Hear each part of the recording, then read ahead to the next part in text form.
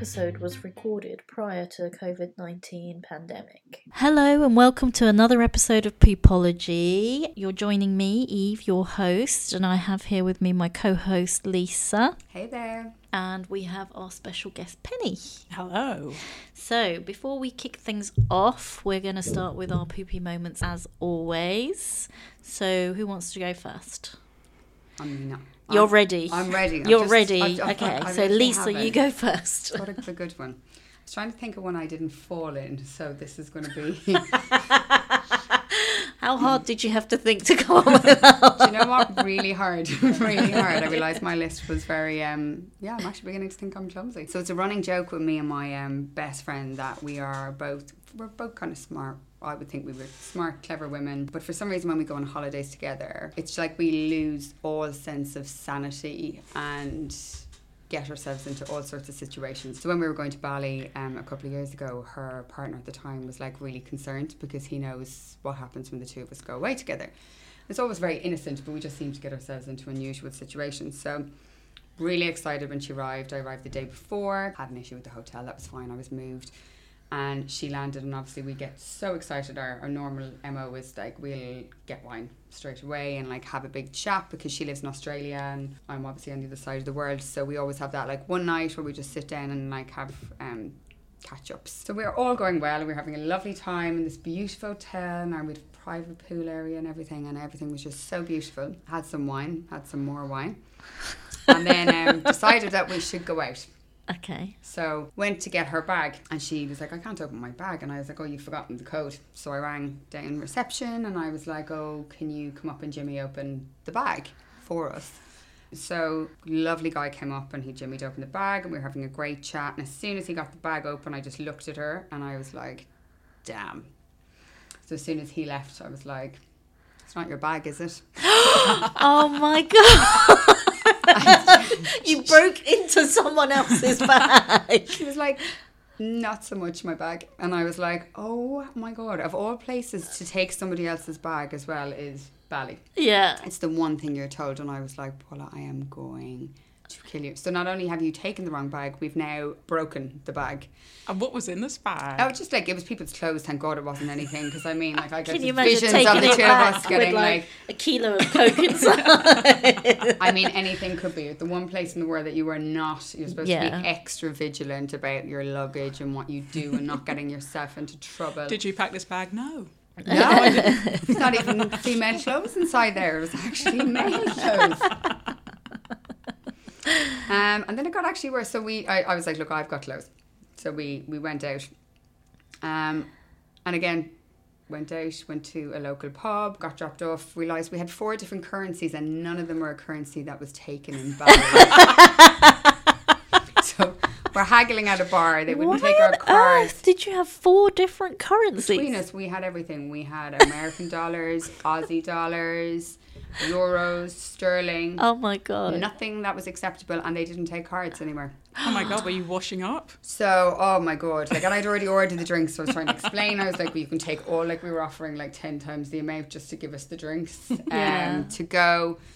Followed by us trying to get a taxi then for this exact same issue. I mean, like the first night alone, I think we nearly got ourselves killed about 3 times. Oh my God. Some poor guy pulled in, an English guy in a taxi. He was like, get in, you're going to get yourselves into so much trouble. And after that, when my friend explained to her partner what had happened to us, and he was like, pretty much, I told you so. Yeah. He got us a driver for the rest of the holiday. Like, these two can't be trusted. Yeah, he literally had a driver bring us everywhere on nights out, and the driver would come in and get us an area and a table and watch us. So It's like a really bodyguard. A minder, yeah. So I actually think it's a great idea, and maybe I need a minder every time I go out. Yeah. Especially when I'm with I thought Eve. Bali was quite a chilled place, so that's given me a different idea. I mean, you haven't met myself and my best mate Paula. Okay. So it is for most normal people, but you know, if you're with these two, anything people can doing happen. yoga. Yeah. I love how she's trying to make herself sound so innocent over here. So innocent. Moi? What? Angel. I don't know what you're talking about. That was my lovely travel story. Lovely. So, Penny, tell us about your poopy moment. There's nothing nearly as crazy. I was trying to think about all the ridiculous things I've done through the course of my career, of which there have been many mistakes, but hey, they're all learning experiences, so it's fine. That's what we tell ourselves anyway. That is That was my a learning experience. Word. It's learnings. What did you learn? Learned so much. I'd started a job as a press officer in a venue in Brighton, and I got asked to do a press release because the local community orchestra wanted more trombone players. I was like, yeah, fine, I can do that, yeah. Bash something together, put the stuff in, yeah, we need trombone players, fine. Put it out, all the local media, got loads of coverage, really pleased with myself, lovely. And then I get a call from a local journalist saying, oh, hey, we haven't met yet. I think you joined quite recently and we haven't met, but for some reason I'm getting loads of phone calls from people saying that they can't play the trombone, but they can play the tuba. Do you know anything about that? And I'd had so many post-it notes all over my desk. That was the number I put in. I put this poor journalist from the local paper, and she had every random calling her up saying, I can play the bongos, I can play the spoons. So, yeah, made an impression. Whoopsie. Learning I know. experience. Definite learning experience, yeah. Don't do that. I love that. Like, sorry about that. Anyway, I'm memorable now, so Yeah, exactly. that's me. You could have started a band. Yeah.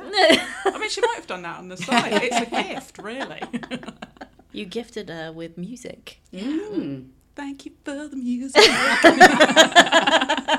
I'm not going to try that today. Anyway, okay, on to my poopy moment. So mine's a really short, sweet one today, but 2 days ago on Sunday, I was in a little bit of a frenzy. I had a friend call me. She was a little bit sick, you know, whatever, took care of her and all that sort of stuff. But I was like, it was like a really unexpectedly busy Sunday. You know, when you just think you're going to have a certain day and all this stuff happens and then you're running around in circles. And then it's late at night and I'm a bit tired on my way home and I'm standing at a platform in this station, in this underground station. And in the distance, I see someone that I think I know, and I'm blind as a bat and wearing the wrong glasses because I had left the house thinking I was going to be going somewhere else, and I ended up somewhere else. So I had a different set of glasses. So I'm actually even more blind because these glasses are for short-sighted and I'm trying to see far away, and then I'm thinking I should take these off and then I really can't see anything. So anyway, but I'm sure that this person is somebody I know. So I just think, oh, let me just get a bit closer and then, you know, and then I start smiling at them like, hey.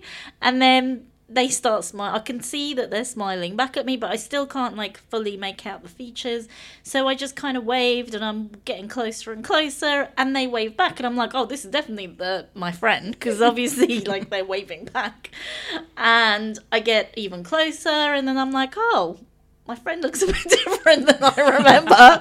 But I'm still like smiling and getting closer and closer. And I get like right basically up to this person.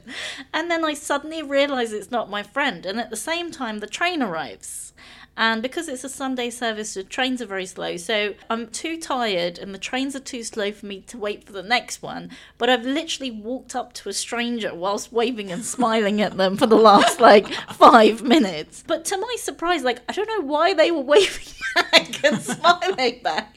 So anyway, and the train comes, the doors open, we go in, I sit down and I'm like, okay, how am I going to act this out? I'll just pretend it didn't happen. Like, and then he comes and sits next to me.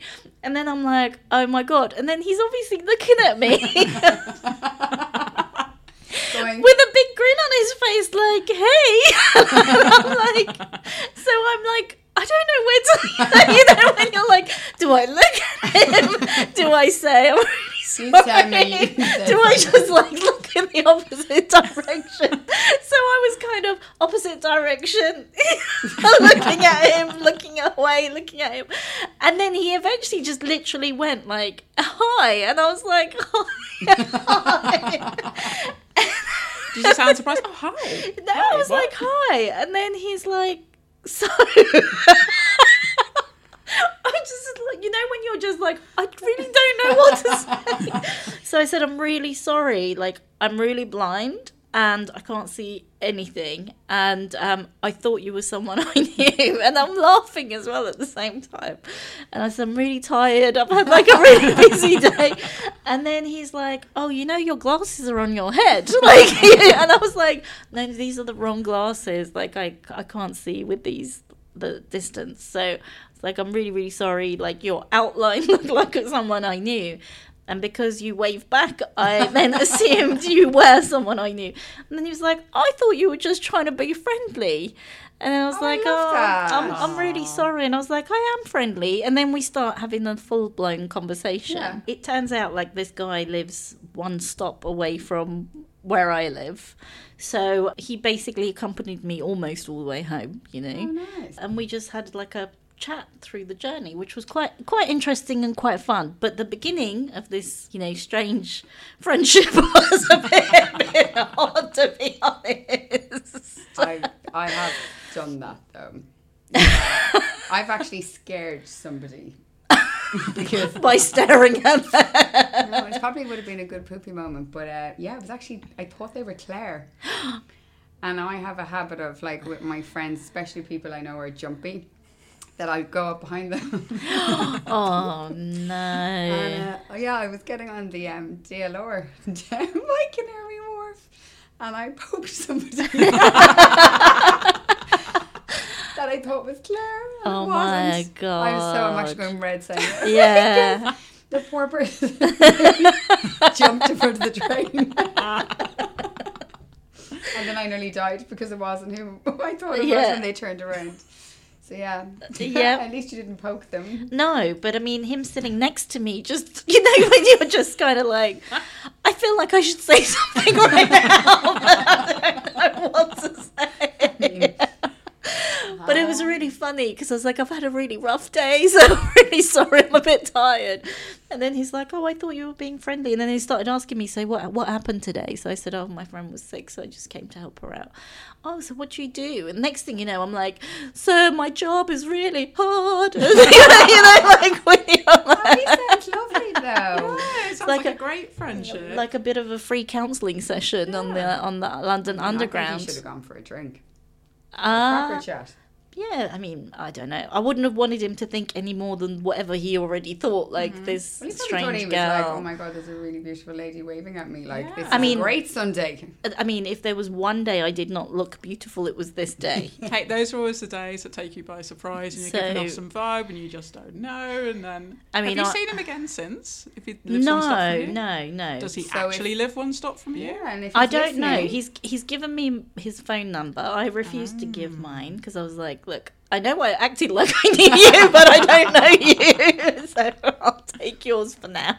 And then we'll see. And he was like, oh, we should hang out. You know, this would I be think cool. you should.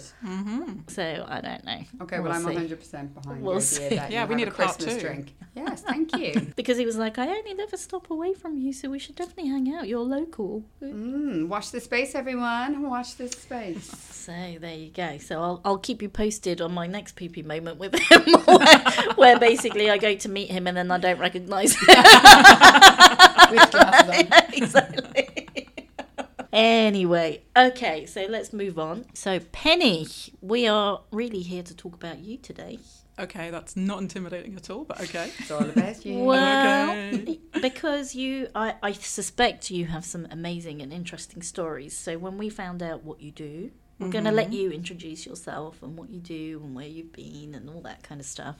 But when we found out that you work for the Red Cross, and you've been to some interesting parts of the world after wars and disasters and some, you know, high-profile situations that everyone has been exposed to in recent years, we were really intrigued to find out about, you know, your experiences and perhaps to get more of an insider's perspective, I guess. Because here we're very much obviously reliant on either the news or other people's perspectives. We've not been to some of these places during those times of crisis, so we don't have really a very true understanding, possibly, of what happens and what it's like. So that's really what we wanted you to tell us about. I'm going to pass on the Okay. reins to you. So, yeah, I've worked for the Red Cross for 11 years now. Gosh, that's a long That was a time. long time. Yeah. and I work in their press office. So I work for British Red Cross, but I've also worked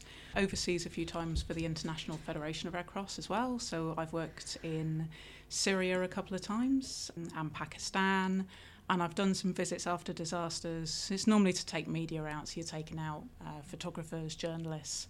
Gone out to Jordan and Lebanon and Haiti after the earthquake as well. Yeah. But, you know, I think people think quite often, you know, well, it's a really glamorous job and there's loads of travel. When you're interviewing people for a role in our team, I think they think it's going to be loads of international travel. And a lot of the time it's actually all the UK stuff as well. You know, we do mobility aids and we help people who need to come out of hospital, and we work with refugees and we teach first aid. So we do a whole bunch of stuff, and emergencies on the UK, like we were there after the Grenfell Tower fire as well. So like 2017 was a really, really intense year. I came back from Syria, having been there for about 4 months. And then we had the Manchester bombing, we had Westminster Bridge, we had London Bridge, we had Grenfell Tower, we had Finsbury Park Mosque. So that year was, that was full on. Yeah, that's a lot of stuff. Yeah. So let's start with Syria, because this journey sounds like so we'll follow this journey that you just mentioned, because it sounds like an interesting one. And there's a mixture of obviously overseas and some, you know, stuff that's happened here in the UK as well. So in your 4 months, I mean, what was it like, firstly? I know that's a very open question, but, I mean, you must have had some expectations in your head or in your mind of what you thought it would be like. When you got there, was it the same, different, better, worse? Really very different to how I thought it would be. I think because the stuff you see on the news is the extreme stuff, obviously, because that's newsworthy. And what you see is the worst damage, of course, you know, that's all the reasons for that. And I've been lucky enough to work in Syria twice, and the first time I went was 2014, and I was based in Damascus and then with some travel around. But I remember when I was crossing the border being quite nervous, and then you arrive into Damascus and you've gone through the outskirts where there's been really bad bombing, lots of destruction, and that's really eerie. When you go past areas, just generally when you're travelling around, you'll go past areas that are like ghost towns, and the buildings are like empty eyes just staring at you. It's really eerie. And then you'll reach other areas where I wouldn't say it's bustling, but things are actually kind of normal, but not normal. So there are, you know, sandwich shops, and, you know, you can go down to the market and there's stuff going on. And we went down to the old city of Damascus, which is really beautiful, the old walled city. So you can see all the things that people used to see when they went on holiday, that you're like, oh, I can see why people came here. It's so beautiful and historic, and people are so proud of this city and proud of their country. And but then there's lots of stuff that isn't quite right at the same time, obviously. You know. There's some things that are quite subtle, like you notice that lights aren't on in a lot of buildings, and people aren't living in places. And then, you know, some things that are less subtle, like, you know, mortars, rockets, you know, all sorts of things going on. It's a really mixed bag, which makes it quite difficult to describe. But was it amazing quite place. scary? I was going to say, you're on high alert all the time. Like, can you ever feel like you can, like, relax, or are you always constantly a little bit on edge because it's a different environment and you don't really know what, like, how does that feel? Yeah, I mean, you have to be sensible because it is a country that's going through conflict. So, you know, you have to go around being aware of that. And when you leave, you feel your shoulders kind of, you know, go down and you take a rest. But then you think about all the people that you've been working with who don't get to do that. That is how they're living all the time. And people adjust, you know. I was talking to neighbours. I was living on a flat on the street, and they were saying, you know, in the beginning, if a mortar landed on the, you know, just the end of the street, people would think, right, that's it, I need to pack up and go. And then gradually people just adjusted to it. Like, oh yeah, okay, this happened, okay, and then it just becomes a new version of what's normal, and you start to adjust yourself around it. Like, that you think, oh, okay, well, I won't go to this place because it's not very safe, and then you accept an element of risk.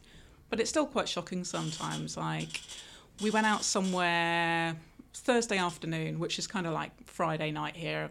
we went out to this place where you can get these amazing, crazy coloured drinks. And there were loads of bodybuilders from the place across the street going in and showing off and picking up their massive drinks. And the guy was like, English person, and did me this amazing drink. And we had such a lovely time. And you sit out on the street and the lights come on and everyone's preparing for the weekend. And then the following weekend, the place was really badly bombed, and some of those people, were injured, and some of them didn't make it. And it's this weird thing where you look back at the photo and you think, oh wow, that was so normal. Yeah. I mean, the place we spent my 40th birthday, went out for a lovely meal, and again that place got hit a few weeks later. So there's things like that where it's this constant going back and forth between some kind of normality and then... It must be really sad to see that as well. See somewhere that you just recently saw, hustling, bustling, beautiful, whatever, where you've had some sort of a positive experience, and then, a week or a few weeks later you see it kind of in that state, That must also be quite sad, I really. I felt like that though about like London Bridge when that happened that time for me, because that was my favourite area in London, and probably the area I kind of existed in the most when I first moved over here. Yeah. That when that happened, that for some reason really bothered me, but it actually bothered everybody actually in my network. We just felt like it was...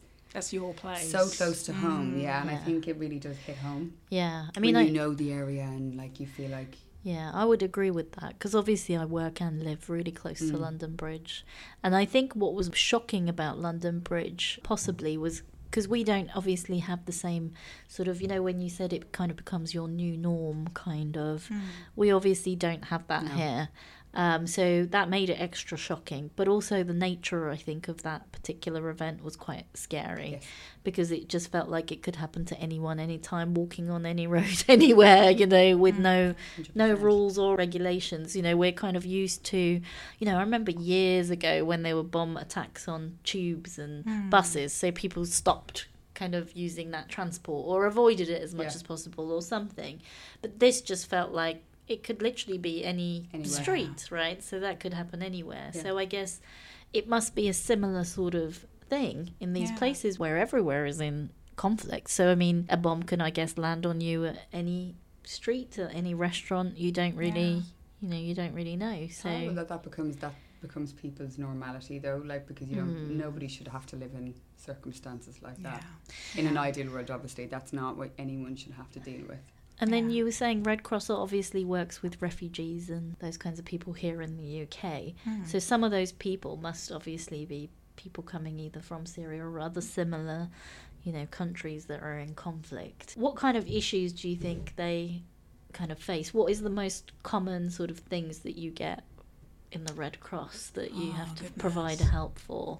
Is there one sort of or two big underlining things, or is it just a whole array of... It's a whole bunch of stuff. It's so difficult. I feel so sorry for people when they arrive, because it's almost like a giant game and you don't know what the rules are. Yeah. And you're trying to work out how you find your way through this system. So we have caseworkers who will work with people and sort of guide them through, because when you arrive, you're really vulnerable. You may or may not have the language skills, or if you've got language skills, not adequate to explain what you've dealt with. Not in that nuance that you need to give. And people meet a lot of hostility. People are entitled to things, but maybe they can't find their way to find that help. And then if judgments are being made, and it's really difficult because judgments are being made about their case, and if they can't express that, or if they haven't got the right support to tell that story, then you can end up falling through the cracks really quickly, and you'll end up in destitution. I mean, we help people who have had their case denied and they're waiting to appeal, but maybe they're getting no support at all, literally nothing. So it's anything from food vouchers to food parcels that people can come get, food, clothing, where can you get medical help? And then people get really scared of authority as well. So even coming into contact with stuff that people are entitled to, like going to the doctor, people are afraid to do that. So yeah. There were Syrian people I met here that it was helpful. They gave me some help about how things were back in their country, and then I was also able to be in contact with their families and take Oh, presents amazing. back as well. So that was really Yeah. lovely. Yeah. And I guess they give them news as well that their families are okay and stuff like that. Yeah, there must be a lot of worry for people who are here and still have family, over there wondering what's happening. Yeah.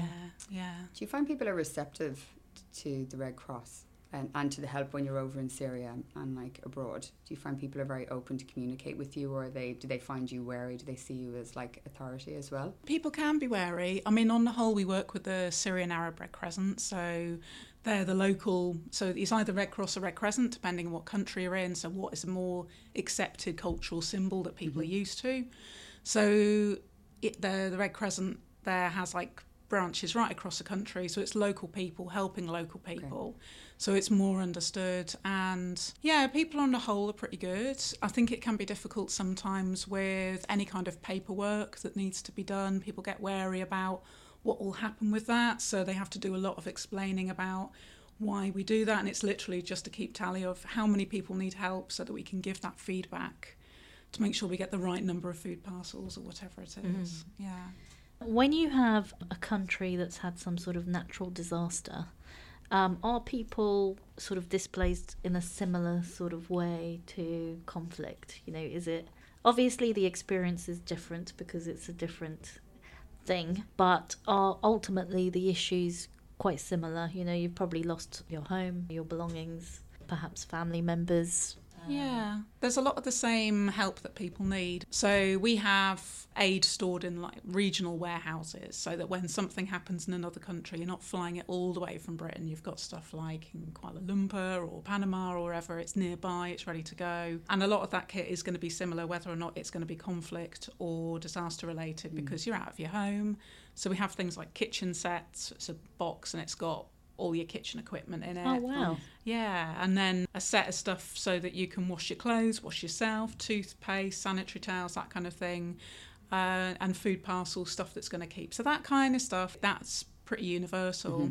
And what a lot of agencies are trying to do is actually move more towards cash, because you don't have all the logistics of having to move big, heavy things and procure stuff. So if you can do that, if the markets are open and the economy is working, it's a far better way of doing it. So there's much more of a move towards that. But I think what may be different sometimes is it's the psychological impact it has on people.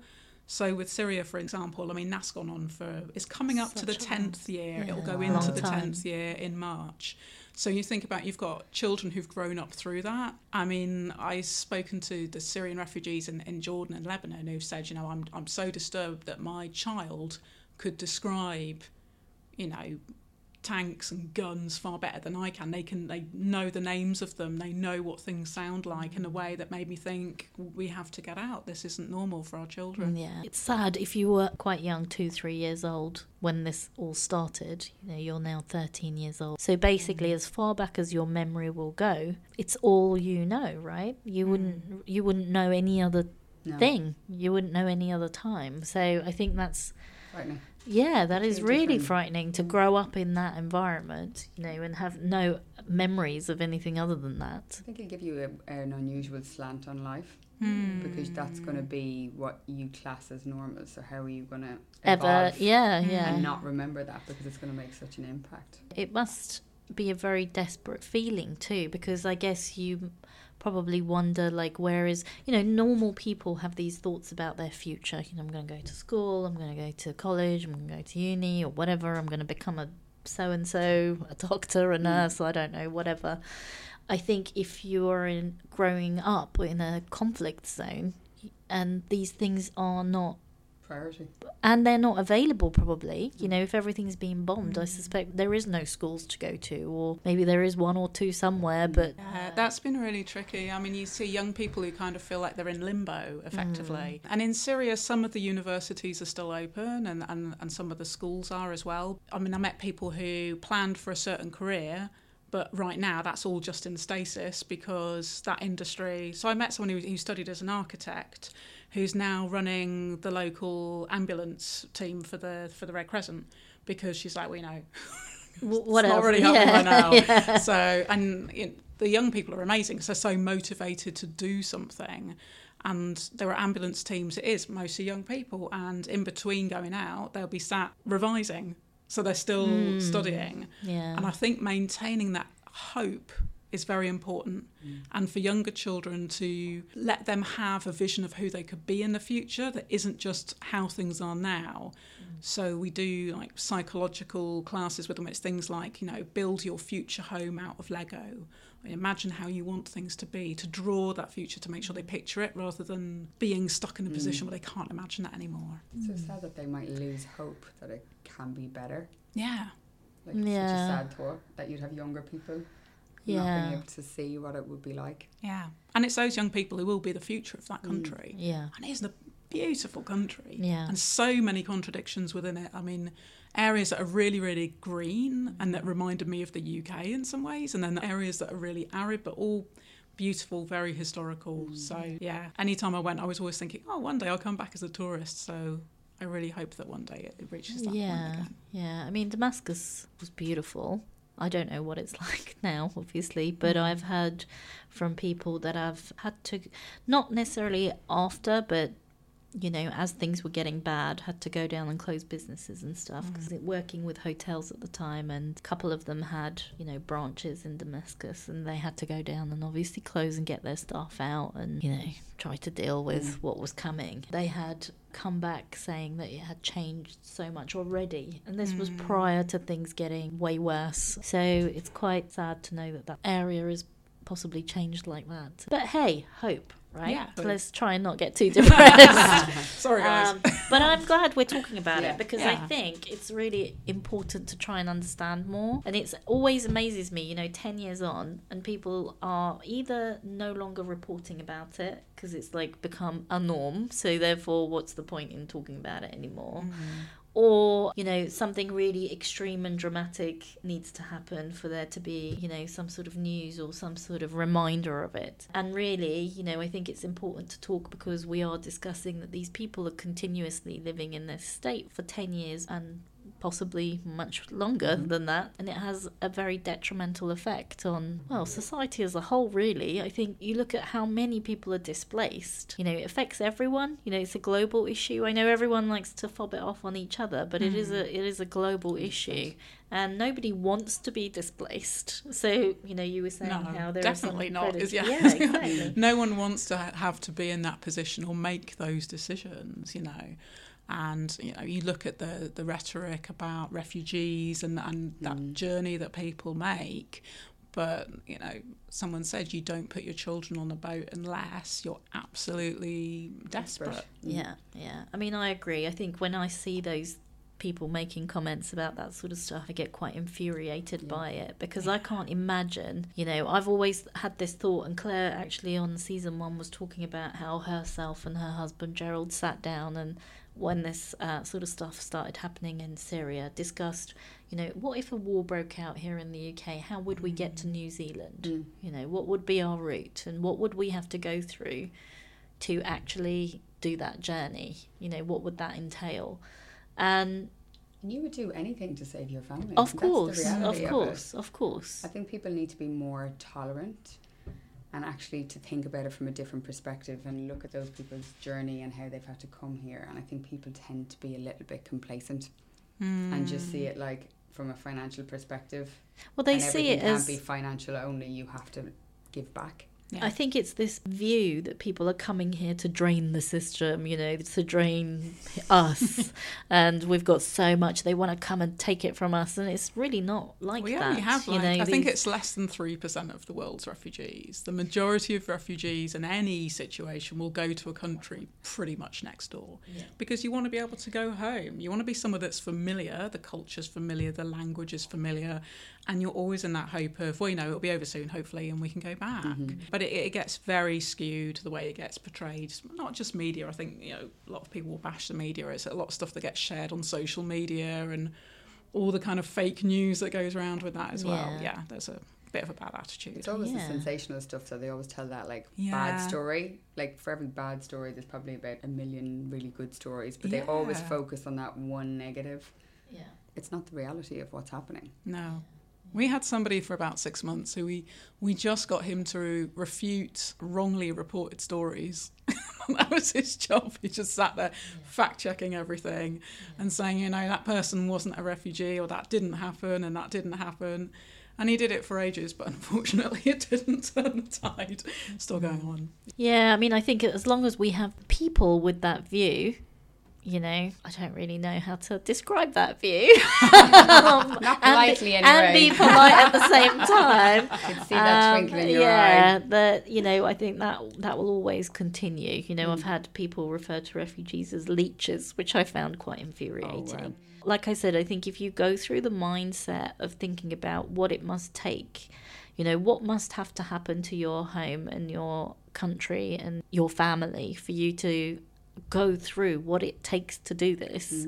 No one in their right mind would voluntarily do this. No. You know, there is nothing that nice here to come for that. I mean, no one does it for fun. Yeah, Like, exactly. it's not Exactly. Yeah, I think for some people it's fear, isn't it? And they haven't come into contact with people who are different, and so it's all born out of fear. It has to be. I mean, where is that coming from?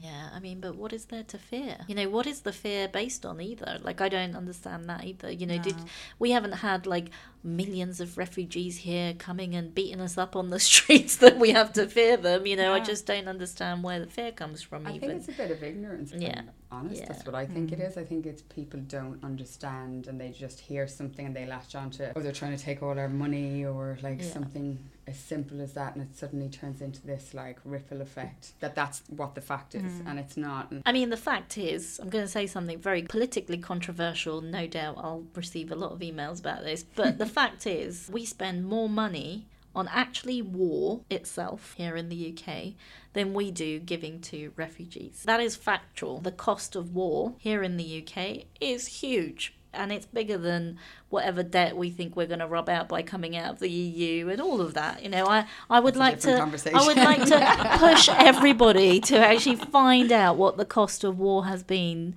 to the UK in the last 20 years, I'd say, since Iraq and, you know, all that sort of stuff. If we go that far back, it is massive. And we have continuous cost as well, because we have people that have come back from war injured that we have to obviously take care of and all this sort of stuff, compared to I don't know if this is factually correct, but I read somewhere that there was only like 2,500 Syrian refugees in the UK or something really small. That's all that I think were taken in from a resettlement scheme. I think there was a scheme that the government voted in where they were going to take about 20,000. And the last time they did a count up, it was more like about 2,000. Yeah. There are still people coming in because they're being supported. We help with some of that. But yeah, it's moved really quite slowly. And there's also that issue of that scheme. You can thankfully apply from places like Lebanon and Jordan, but then you've got all the other people who can't fit in that scheme, or it's not enough, and so they're making this really dangerous journey.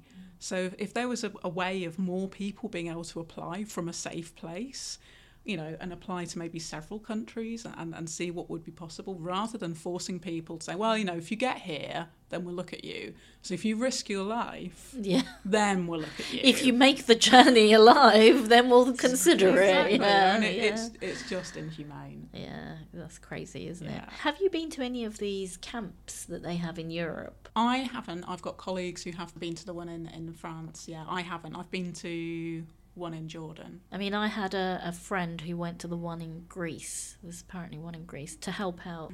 I don't know with who. I don't know if it was Red Cross or someone else. And she actually couldn't stay for the length of time that she had planned because it was so traumatic for her. She said the camp setup was much worse than anything else she had ever, and she's done lots of like volunteering all over the world and all that sort of stuff and going and helping different causes. She just found it really, really difficult because she said it was literally like a jail. Yeah. You know, it's kind of like a jail. Her exact words were, obviously, she said this might be a bit extreme because I didn't actually see anyone kill anyone, but it felt a bit like what a concentration camp must have looked like before they started digging ditches and shooting people into them. Oh my God. Yeah, it sounds really, really intense. I think there's a problem in a lot of places where countries already have poverty and then they have people who are arriving, but then they're not getting enough support from other people, other countries in the EU.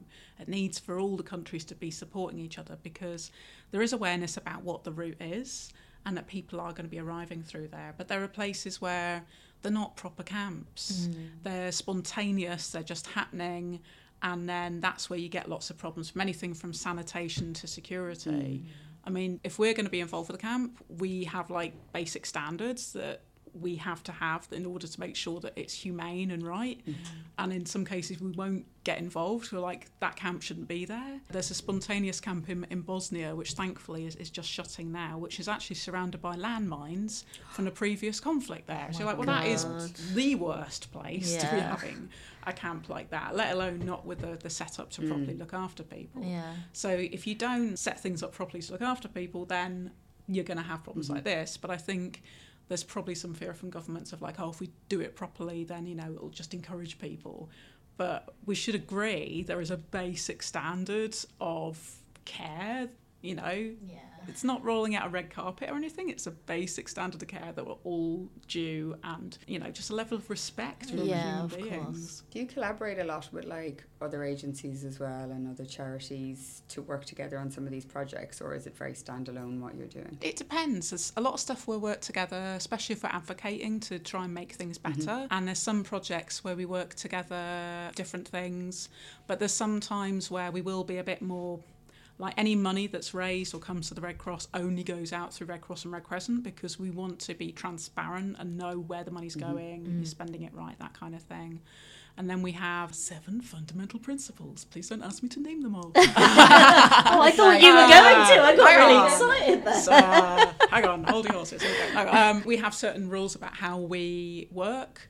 And that can sometimes mean that we don't work with other people because that's our particular standards. And one of the things that can make it tricky sometimes is we're neutral. And I know that some agencies will be like, oh, wow, what a soft option. And you're like, it's actually really not, because that's the thing that means that we can go across front lines and go into quite difficult areas. But yeah, there's going to be times when, and it's great because there's other people who can say the political stuff and we're like, go for it. Yeah. But it's not something we can do. Yeah, which I think is the best. If you're trying to give support and relief to people, you need to be non-biased in any way. Somebody has to be that one group that does that. Which is probably why the Red Cross is so big and so well known, is because they get everywhere really. Wherever people are there's 192 Red Cross and Red Crescents now. Yeah, it's amazing. Yeah, there's a lot of us.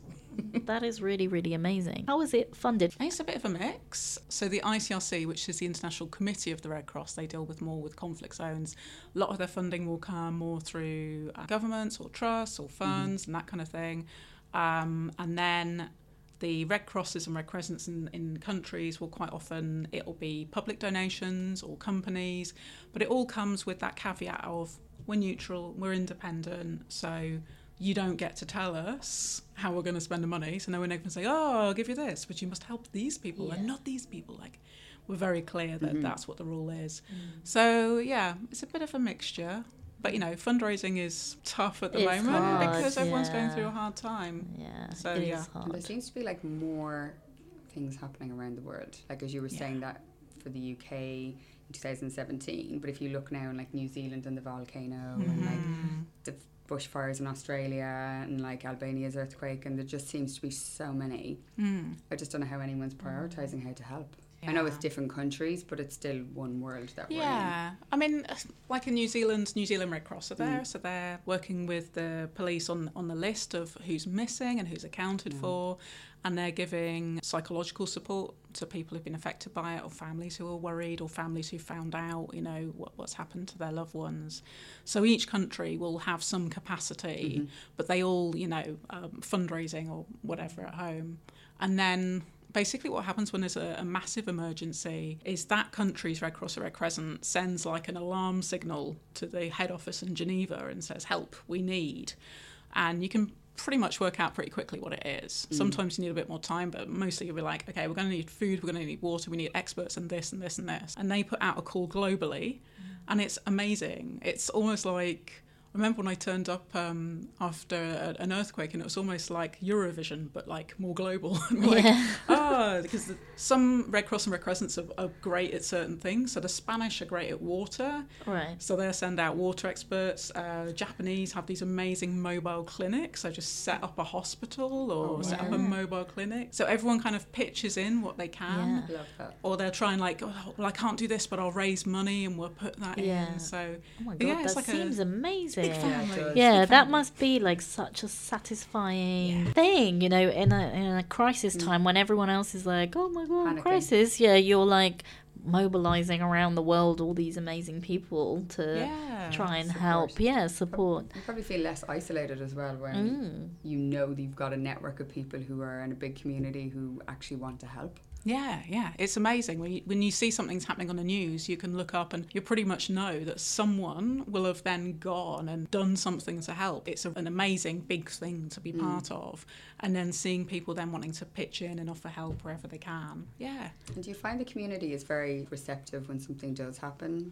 Is there like, in the UK in particular, because that's obviously your main base, so obviously Grenfell last year and like the terrorist attacks and things, were people very open and like willing to like give straight away? Yeah, I mean, normally people expect us to be doing something, so we can normally judge whether or not we need to open appeal by how many people are ringing us and saying, I want to give something, I want to do something. And we have the mechanisms for being able to raise the money, but also manage it and make sure that it goes out and it's all accountable. We did find sometimes when people start spontaneously raising money, then they suddenly were like, oh my God, I have to do all these things and all these rules, and it's actually difficult. Really, it's difficult, it's complicated.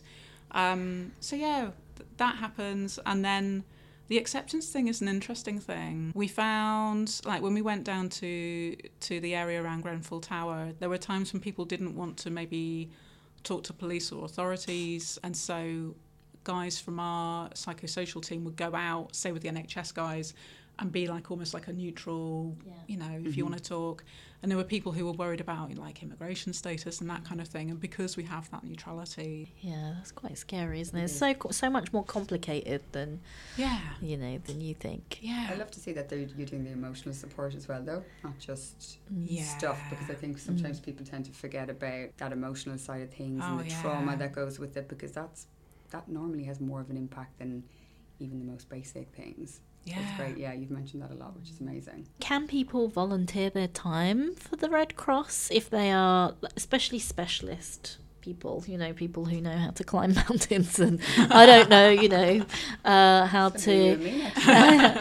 to, doctors perhaps, or, people that have a specific expertise that would possibly be beneficial in these kind of situations that the Red Cross often goes out and helps in. So can they volunteer their time, or do you have to be like employed by the Red Cross, or how does it work? If I was a doctor, could I just sort of say, okay, I want to come and help whenever something is going on somewhere, give me a call and I'll jump on a plane and go? Is that something I could do? We have like a sort of different things that people can do. So we have the, hey, I just want to volunteer as and when, and more UK based. And then we have something called community reserve volunteers. So that is when you don't have to do the full on, I have to do loads of training and I have to turn up to loads of training things. And it's more, hey, you watch a video, you do some basic checks, and then say if there was a massive flood tomorrow and we sent you a text message saying, can you please just go and blow up a load of airbeds in a hall somewhere and then make some tea, they can go do that, which is brilliant. Can you fill some sandbags? Yes, great. Then we've got people who volunteer more regularly, and there's quite a lot of investment and training that goes into that. And then we have people who go overseas, so it's actually more likely to be a paid job. But what we have is like doctors and nurses who they guarantee like 1 month out of the year, if we need them, we can call on them. Right. And we have water engineers and health experts. And we have like you agree to be on the rota. So you'll say like, oh, hey, for the whole of November, if you need me, I will guarantee my grab bag is packed, all my jabs will be up to date, and I can deploy within 24 hours. That's amazing. Yeah. And some of them are in a team of 4. So like we have a team of 4 for logistics, a team of 4 for water, and a team of 4 for what I call water and sanitation, but it's mostly toilets. Yeah. The British Red Cross are very good at toilets. We love a toilet. So very necessary in emergency. Actually, I was going to mention this actually. This might be the right time. So Sedef was telling me there is a poop what is it? World Toilet Day. World Toilet Day or something. I'm just guessing. World Is that Poop it? Day or something like this. There is something. Yeah. And when I looked it up, at first I was like, oh, she's lying. What is She's that? an You opinion. know? But then it's actually a very worthy cause and an interesting one that I later on, like in line after I spoke to you a couple of weeks later, I was watching a documentary on TV about South Africa and how unsafe certain parts of South Africa were, and they were talking about these sort of little shanty town kind of contraptions that people have set up outside of main cities in poverty, and they were focusing on women getting raped. And one of the things were, because there's no toilets and there's like one or two, you know, Portaloo type of contraptions in the middle of nowhere in this humongous camp. If you need to pee in the middle of the night as a woman, you have to go and walk in the dark because there's no electricity, there's no nothing, and you are open to being raped. And this is like a common thing. So it's like a real safety issue to not have access. I mean, forget the sanitation related things, but just the basic fact that you have to walk, you know, in the middle of a camp somewhere to a toilet in the dark, and this exposes you to all kinds of risk that you would never think. You know, when they were talking about toilets and then they were talking about rape, I was like, how are these two things connected? You know, like as in our minds, you know, it's kind of like, I don't understand what these people are talking about. And the more they explained, and, you know, they were walking through the route. They went to see some young lady in her house, and they were walking the route that she would need to walk if she needed to go to the loo in the dark. And you literally can't see in front of your nose. And the guy doing the walk, he was scared, you know, that he was going to get jumped by someone or get mugged or anything, really. Like how unsafe it is, let alone being, you know, a young lady trying to go for a pee in the middle of the night. Wow. You know, then in line with what you were saying, I was thinking, oh my God, this is why there's a toilet day. This is such an important thing. This is not a funny poopology thing, but I think we should definitely support We need World to Toilet embrace that Day. too. Yeah. I mean, Love the toilets. Love them. I love talking to like the water engineers, and they talk to you at great length about, well, you know, got to check what the groundwater is, so you know it's not going to seep in there, and you're going to keep it all. So, yeah, I can talk to them for hours, and then all the different designs, which I hadn't thought of. Yeah. Because we had like a set design of a temporary latrine, which is like the foot plate, the squat plate, with the whole, like it's like a drop latrine. Oh, yeah. And all of that. But then there's some cultures where that's not appropriate. And then if you're disabled, that is not the toilet you want to be using. Yeah. So you have to do all the adaptations and then check with people. And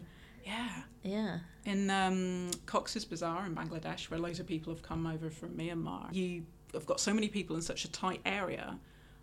We actually employ people to go around, and actually they have to scoop out all the poo.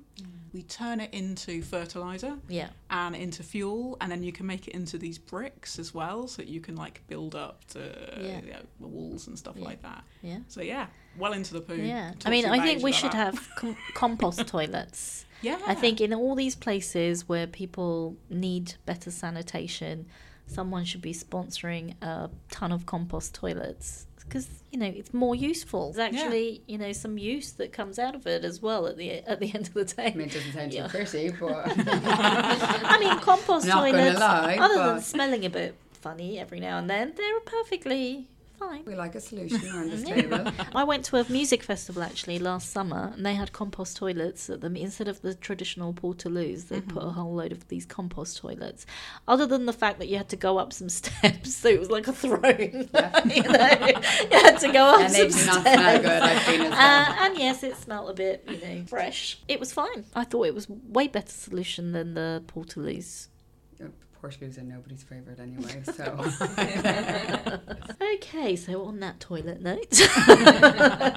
So yeah, I mean, that's quite interesting. So if you wanted to do something, you could go through the training and then make yourself available for a month, or, you know, 2 months, or whatever, however much time I'm guessing you have as an individual, and be called upon. That's really quite cool. I might have to think of what special skills I have and add my name to that list.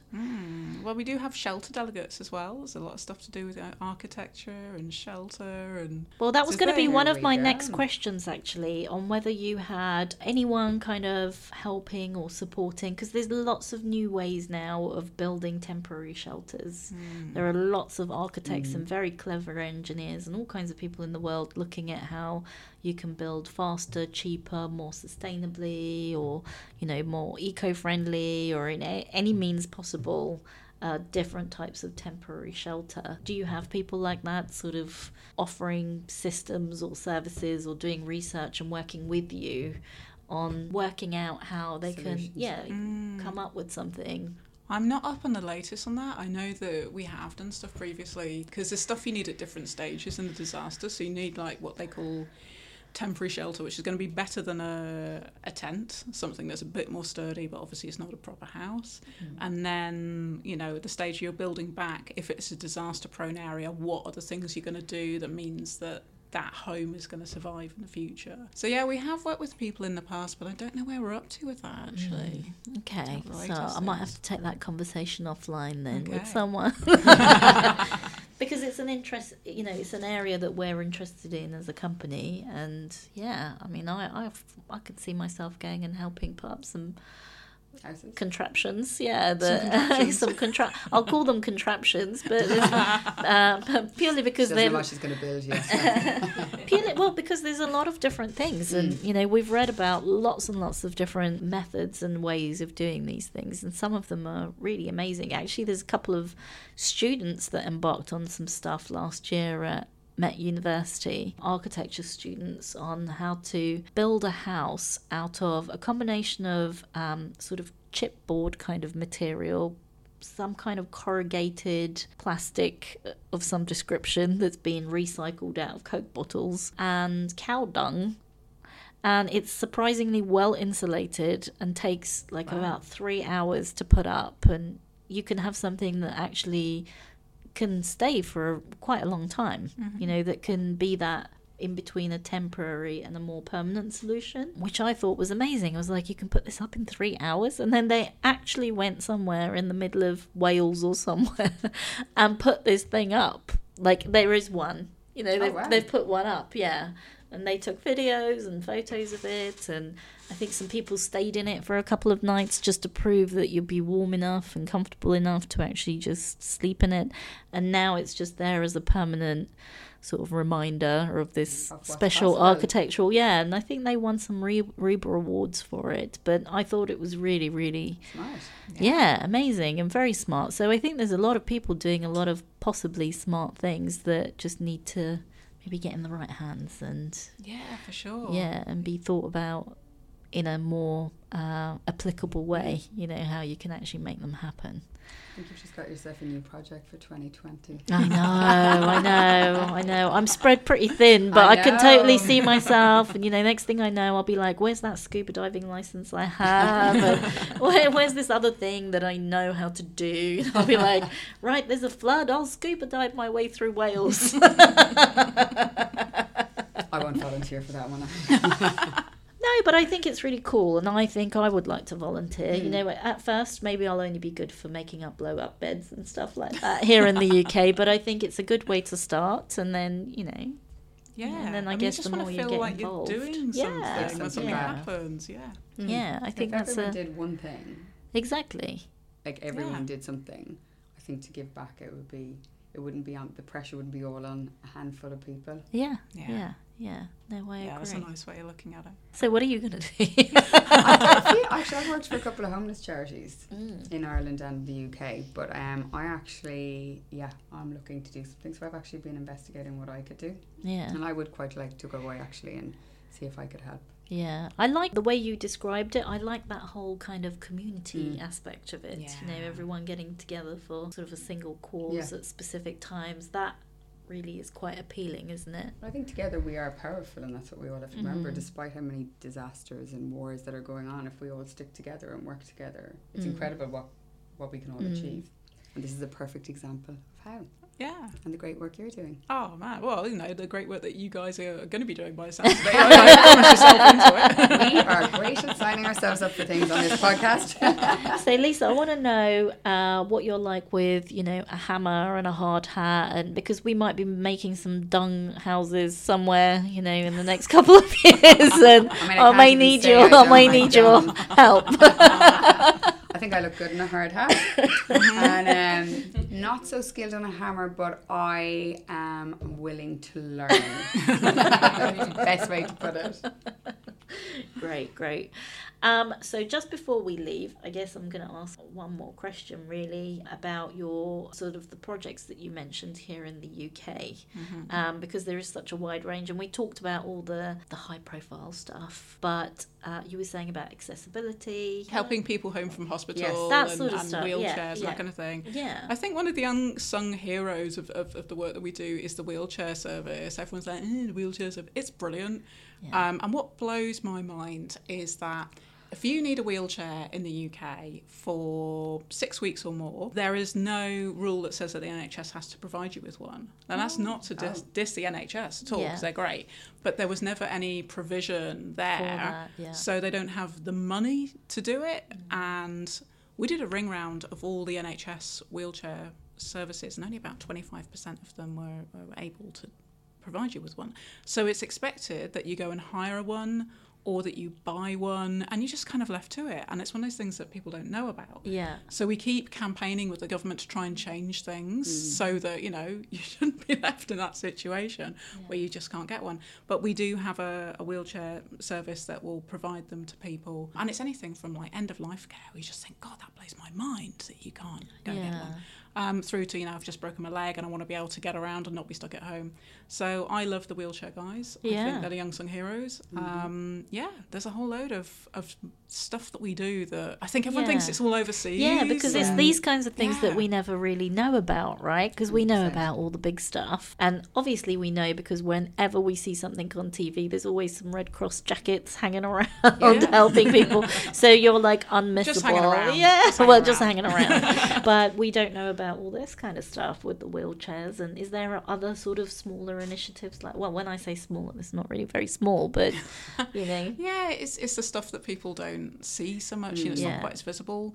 So we do a home from hospital service and support at home. So it's older people quite often, or people who can end up stuck in hospital because maybe there isn't anyone at home, or the person who's at home is also elderly, and they want to be stuck in hospital because no one wants to be stuck in hospital. Everyone wants to go home. So we do a service where actually take people home, help them settle in, put on the heating, clear out any of the old crap in the fridge, make sure they've got a shop in, feed the cat. It's like the basic but most important stuff, right? If you've just come home. You don't want to feel nervous when you get home. You don't want to go home on your own and just come out of a taxi and then feel like, oh God, I'm going to fall again. Something's going to happen.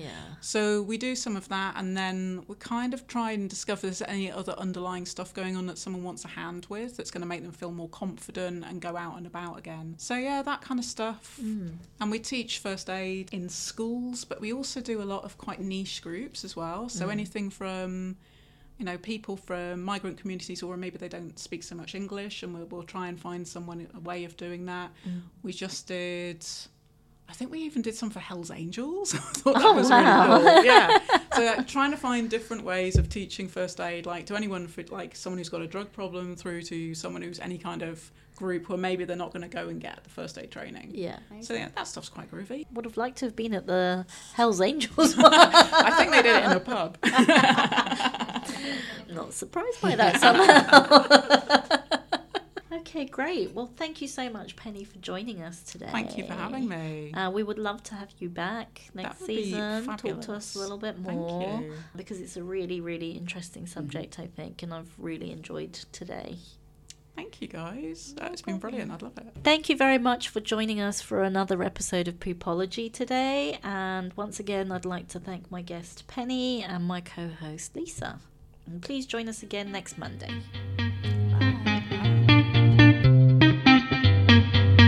most of Lisa's poopy moments involve falling down, or sometimes falling up, even. But yeah, I've got skill. I've got falling skill. So I think you're definitely going to need that wheelchair at some stage. I'll give back so that I can receive at a later Exactly. stage. Exactly. Karma.